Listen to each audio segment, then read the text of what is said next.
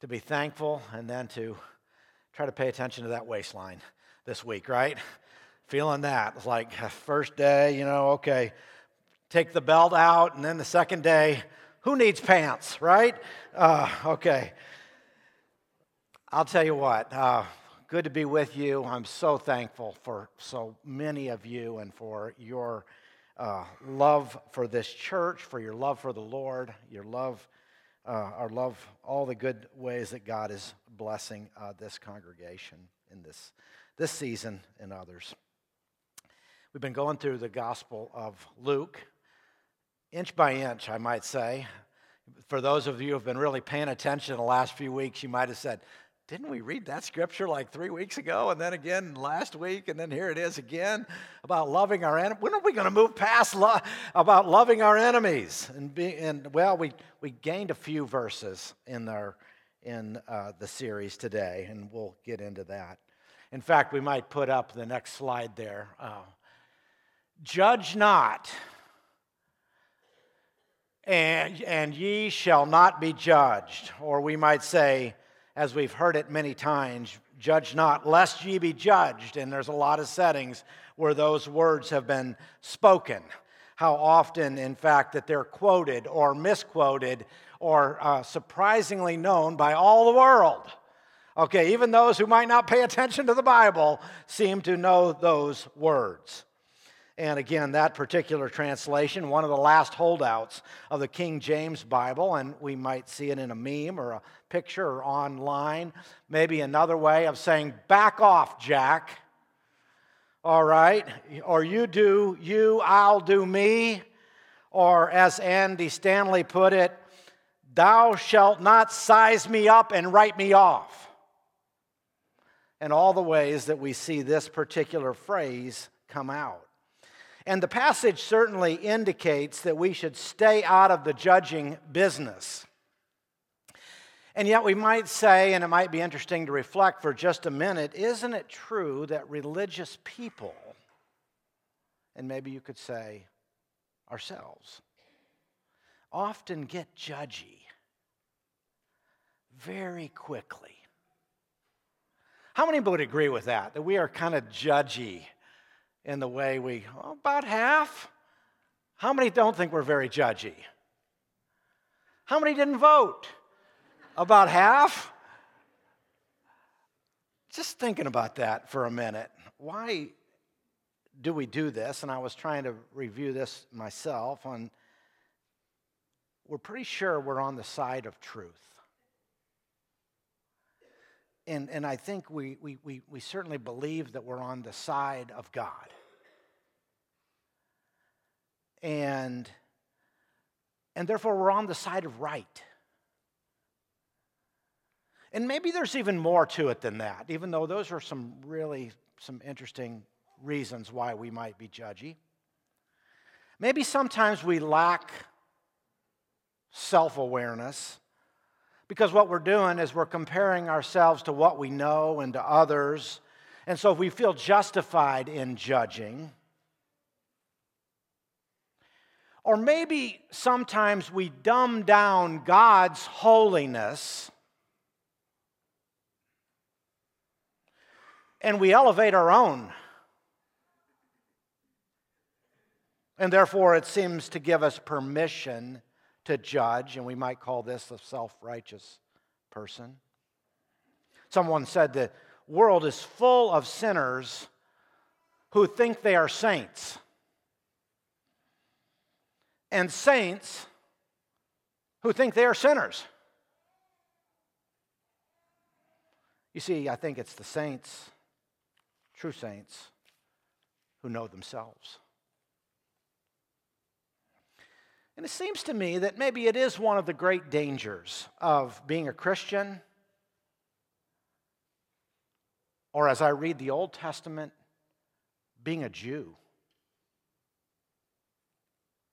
Because they seemed like at times an incredibly judgmental people, discriminating themselves against others.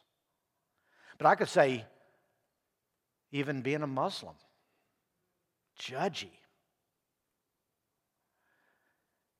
And maybe that comes because we've got a standard.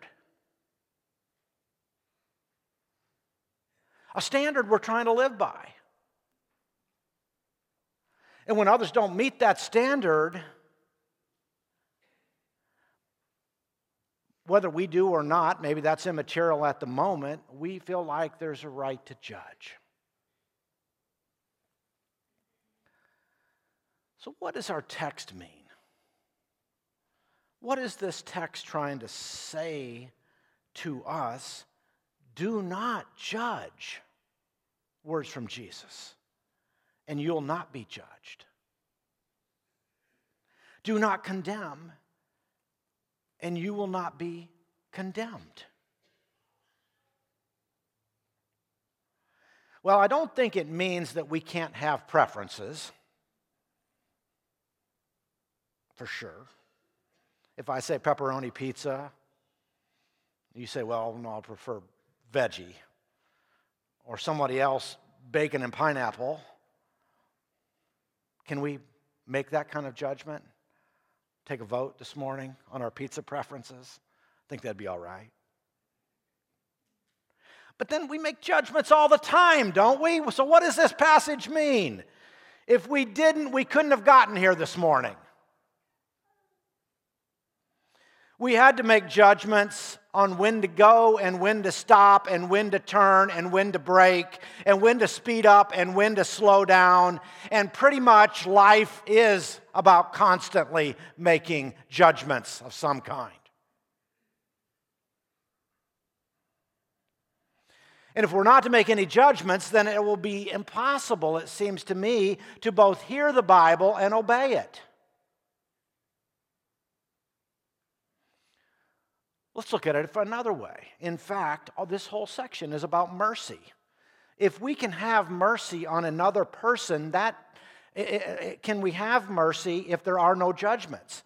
There is judgment without mercy, but there is no such thing as mercy without judgment. In other words, we've made a judgment, therefore mercy can be extended. And if we go on with our Bibles from this section in Luke 6, Jesus praises Peter in the next chapter for making a correct judgment. Luke 7:42. Later, Jesus praises those who listen to him for their ability to judge others correctly. Luke chapter 12 and verse 57. So let me put it this way. Jesus is not teaching us to never judge. Now, I want you to hold my feet to the fire on this because I could be wrong, because if you read just the words, it's exactly what he says. Don't judge, lest you be judged. But I think I can explain this a little bit more. But Jesus is not teaching us to never judge, but to judge appropriately, or might I say carefully. Or might I say even reluctantly. And we'll get into some of the specifics of that in just a minute on what that looks like. So the passage in context, judge not, don't judge, kicks off the passage. And by judge, I might mean criticize or compare me to others or confront me about my behavior. But there is no period in the text. It continues on, or you too will be judged. Let's put it this way. You're sizing up others, you're measuring and evaluating. This is coming back on you. Now, you're going to have to think about this week. Because I'll bet not many of us have really probed what that might mean. In other words, the text says, do not condemn, and you will not be condemned. That's the literal words from Jesus. In other words, with the measure you used, it will be measured to you. With the judgment you used to judge, you will be judged. It will come back on you. So I ask myself, well, then how do I want to be judged? How do you want to be judged? I'll tell you, I want to be judged not. I do enough of my own judgment.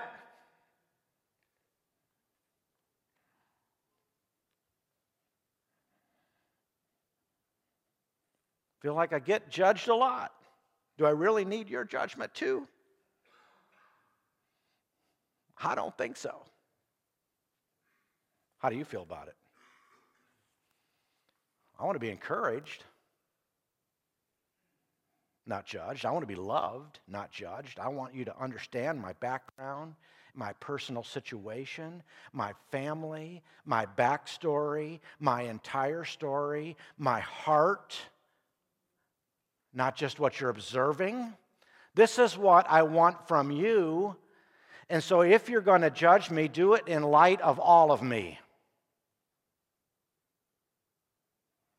In fact, if you're going to judge, do it for me, not to me, not against me. The ancient Rabbi Hillel said it this way: judge not your neighbor until you come into his place.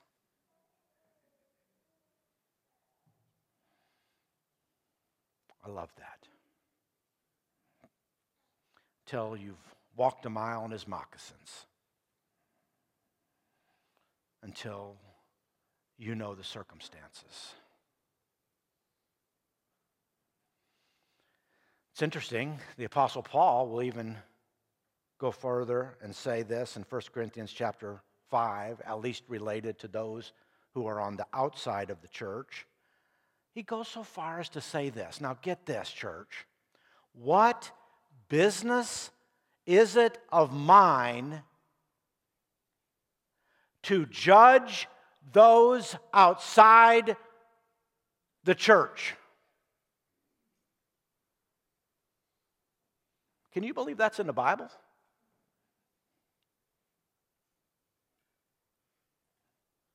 Coming from the Apostle Paul? Well, let's keep at it. Does that mean we never judge? I want you to know, and I want you to hear, that the passage isn't over. There's more to come, and there are 3 illustrations. I want to talk about 2 of them. Beginning in verse 38. Give, and it will be given to you. A good measure, pressed down, shaken together, and running over, will be poured into your lap. For with the measure you use, it will be measured to you. Jesus gives this illustration of the measuring of the corn, a process which was carried on by this long-established pattern where the seller crouches on the ground with the measure. And he fills the measure 3/4 full and gives it a good shake to make the grain settle down. Then he fills the measure to the top and he shakes it again. Then he presses the corn with both hands on top. Then he heaps it into a cone, tapping and pressing the grain together. And sometimes he'll even bore a hole in the cone to pour in a few more kernels of grain until there is no more room for a single grain. And this guarantees an absolutely full measure. Then the fold of the robe creates a little pocket. And some interpreters say the very fact that you're having to use your robe as opposed to some other container to carry this in means it's coming out of generosity. You were surprised by what is being given. And the full measure is poured into your lap. This comes from God into the lap of the one who gives. This is the context of our passage. God, then, the passage goes on to say, with the measure you use it, it will be measured to you. God rewards us according to how we have measured, how we have given. How we measure others can be harsh or generous, and how we measure others is how we will be measured by God. It seems to me that if we could just get that alone, if we could get what Jesus is driving at just in this little section of Scripture alone, it would overhaul our spirit of judgment.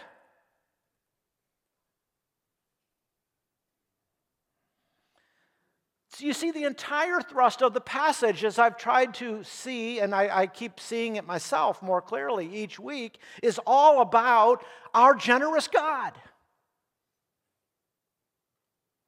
And though I began with judge not in today's text, the passage didn't start there. It started, but love your enemies and do good to them, as we read in verse 35, without expecting to get anything back. Then your reward will be great, and you will be children of the Most High, because He, God, is kind to the ungrateful and wicked. Be merciful, just as your Father is merciful. This is the section preceding the conversation on judgment. I think in this whole bit, Jesus is telling His disciples that the God He knows, His Father, this God of the Bible, is extravagantly generous. Look at the mercy He's had on each one of us. And if this is how God measures, do I want to use some other standard like my own? I don't think so. Now, is the lesson over? No, it goes on. Another illustration.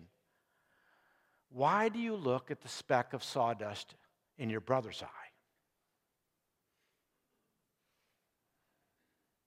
and pay no attention to the plank in your own eye? And how can you say to your brother, brother, let me take the speck out of your eye, when you yourself fail to see the plank in your own eye? You hypocrite, first take the plank out of your eye, and then you will see clearly to remove the speck from your brother's eye. Why do we take the plank out of our own eye? Because we can't see clearly.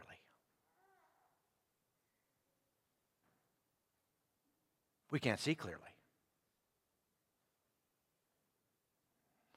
And when you begin to understand how messed up you are, what is this passage trying to say?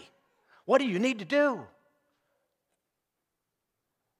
You need to look at yourself. You need to see your sin. When you begin to see how messed up your brother is, what do you need to do? You need to look at yourself. You need to see your sin. And Jesus in this passage is calling us to self-accountability.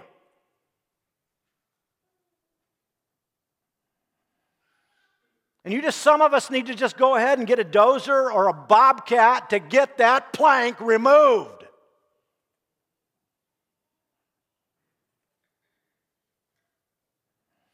And when I am tempted to pass judgment on you, I need to stop and examine me. And I'll be making some changes to me, some upgrades because of you. Thank you.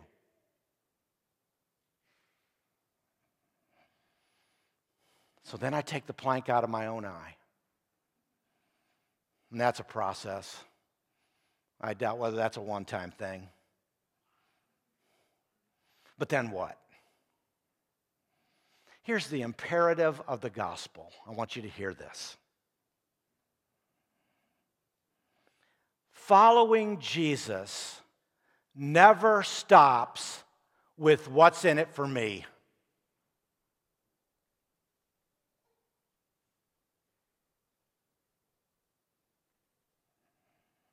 When I look at you and see the mess, what do?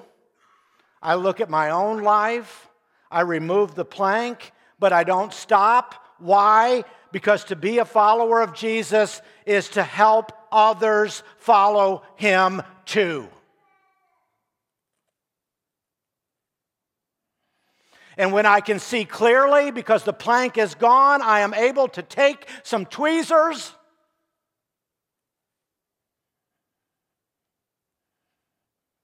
and remove the speck from my brother's eye. And I do this because I care about him or her. I don't want him or her to destroy their life. For me to not say or do something, in fact, would not be love at all. Love compels me.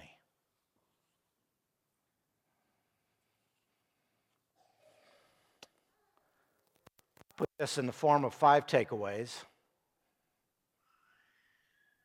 I'm going to put them up there one at a time. We're going to zip through them. I want to summarize. We'll be finished. But I believe there's a message from the Word of God for us as we process these. The first is this: you will set the standard by which you will be judged. Sounds strange, but I don't know how else to interpret what Jesus is saying. Number 2, you need to watch for a spirit that emphasizes others' guilt without corresponding grace.